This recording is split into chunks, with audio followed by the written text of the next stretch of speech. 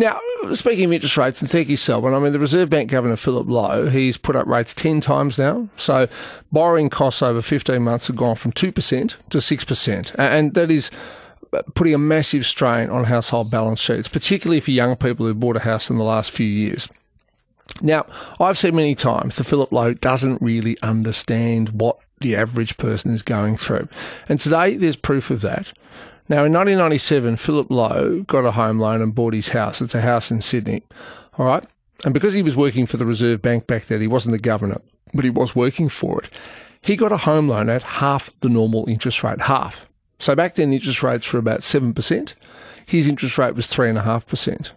All right? So the very man who is making mortgages unaffordable for hundreds of thousands of Australian households himself had this privileged position where he got a mortgage at half the normal price. No wonder he doesn't understand what families are going through. Because the one time he borrowed a lot of money, it was much cheaper than what everybody else got. So Philip Lowe needs to have a good long hard look at himself in the mirror. He's imposing, and this is my considered economic view, he's imposing far too much pain on Australian households. He wants to beat inflation, but he doesn't care how many people get hurt in the process. All right? He is raising rates too hard, too fast. He's not the only central banker to be doing it, but he is doing it here, and it is causing unnecessary pain. He himself, when he wanted to borrow money, only had to pay half the rate that the rest of us had to borrow. And you know who paid the other half of his interest bill?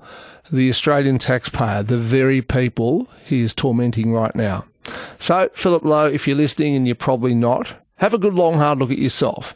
When you borrowed money to buy a house, you paid half the price of everybody else. And yet here you are month after month after month, making it more and more expensive. And to what end? For normal Australian working families.